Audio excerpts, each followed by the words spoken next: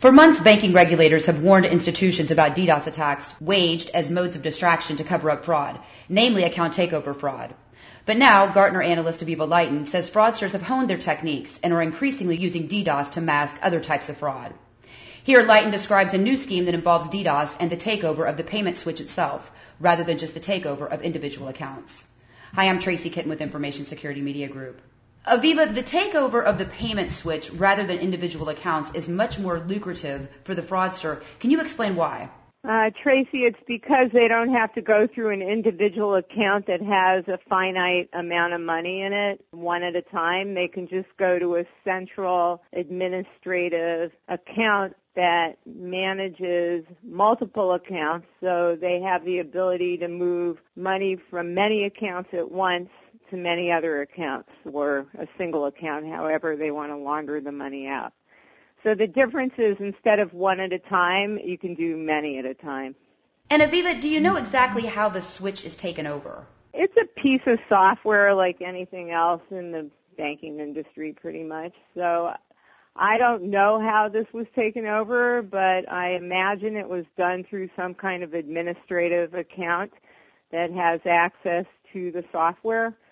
So it's a little bit like the breaches you've been covering in the retail industry where the bad guys will go in and take over a point-of-sale system through the administrative accounts. It's very similar to that in concept, where that's my guess, that they went in through an administrative account with privilege and just took over the software. And does this privileged user have to be compromised in advance of the attack, such as something that might be taken over through a phishing scheme or some other socially engineered method? Yes. There's two ways they could have gotten into the system. One is through the privileged account, and yes, it would have to be taken over through some type of advanced threat that could have been put on the system through a spear phishing scheme or some other more secretive kind of scheme with a USB drive. I'm not sure, but the only way they could get data and money out of the system is either through a privileged account or directly through the database. Someone can issue direct commands to a system that could evade detection that don't use existing software. In other words, just go straight to the file and create some false entries. The likelihood, I would think, is that the criminals just got a hold of an account and escalated privileges or just took over an existing privileged account. That's the common way they do it. And then how is DDoS being used to mask these types of takeovers? DDoS is a distraction. So when you're under attack, all eyes are on the attack. And there's not as many resources paying attention to other parts of your system. So you may even have alarms going off that you just don't have time to pay attention to because most of the alarms that go off still have to be investigated manually. Now, in a blog that you posted recently about this takeover of the payment switch, you noticed that it's a relatively new trend. When did the trend emerge, and how many banking institutions are you aware of, Aviva, that have been targeted so far? Well, I've heard about this in the last 3 to 6 months, and it was less than a handful of banks that I heard about, but, it could be more. I'm not really sure. It's something people don't really like to talk about, but it definitely emerged in the last 3 to 6 months. Do you have any idea how much money has been lost? No, I really can't add it up. I know that it was substantial, and, my guesstimate is that it's millions, probably about 10 million across 3 banks, but that's just an educated guess. It's something I don't really like to drill into. It's a pretty private situation. Do you know how long, Aviva, it took these banking institutions that were targeted to identify the fraud? Oh, it took less than a day. So from your perspective, what does this new takeover scheme signify for the industry? Does it just mean that more criminal groups are taking advantage of DDoS, or is it something more nefarious? Well, I think if you look at the trend, there's certainly more groups taking advantage of DDoS. It's a little bit like the copycat syndrome. But also, if you look at the trends in account takeover, they're just getting deeper into the systems. They started out with customer accounts. Well, actually, first they started out pretty much with consumer accounts.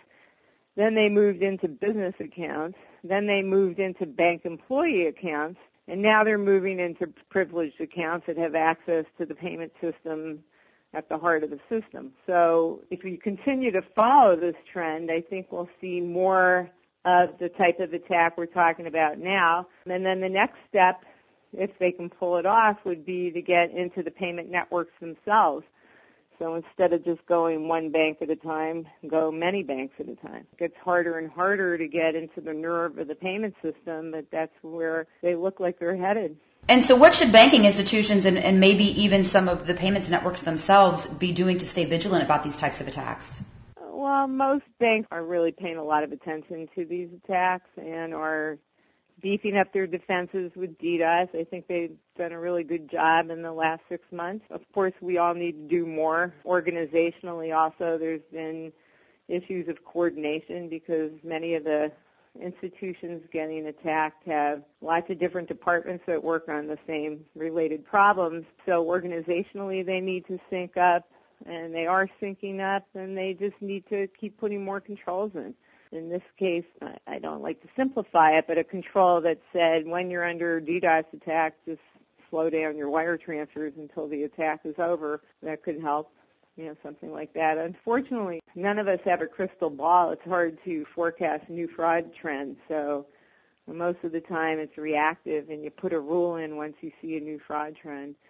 And there really aren't good predictive models that can predict new fraud trends. So you may get caught the first or second time, but then after that, you can put the rules in to stop it. And Aviva, just because we've been talking so much about DDoS relative to hacktivist attacks, we can't ignore Al-Qassam cyber fighters. And, of course, this is the group that's been waging attacks against U.S. banks for nearly a year. We're now in the fourth phase of these attacks, and this phase has been rather lackluster. What's your take on phase 4? Do you think it's over, or do you think that we can expect to see a shift with perhaps attacks being aimed at other industries or maybe being waged to perpetrate fraud? I'm not plugged in enough, Tracy, to really answer that properly.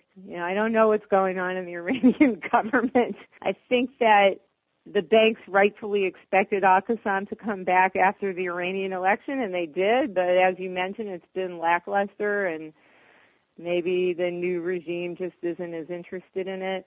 So I'm not really sure what's going to go on with Iran, and I'm sure there are people that have better insights than I do into the politics and the political landscape there. But I think from a fraud prevention standpoint, we can expect more copycat attacks, once there's new schemes that are launched. And DDoS has been around for a long time, but what's changed is using DDoS to commit fraud as a cover-up to commit fraud, and also these very high bandwidth DDoS attacks and application layer DDoS attacks. So this new generation of DDoS attacks we saw that was spawned right when Al-Qassam started their attacks, as a result of their attacks, they did spawn a whole new genre on a whole new level. I think that new level will continue to be used, all these different types that we talked about, application layer used as a distraction for fraud, and also the high bandwidth attacks. So in terms of Al-Qassam itself, seems like they're fading, and hopefully they are. But they left behind a trail of destruction that other people are happy to pick up and run with. Aviva, I'd like to thank you again for your time today. Sure, Tracy. It's always good talking with you.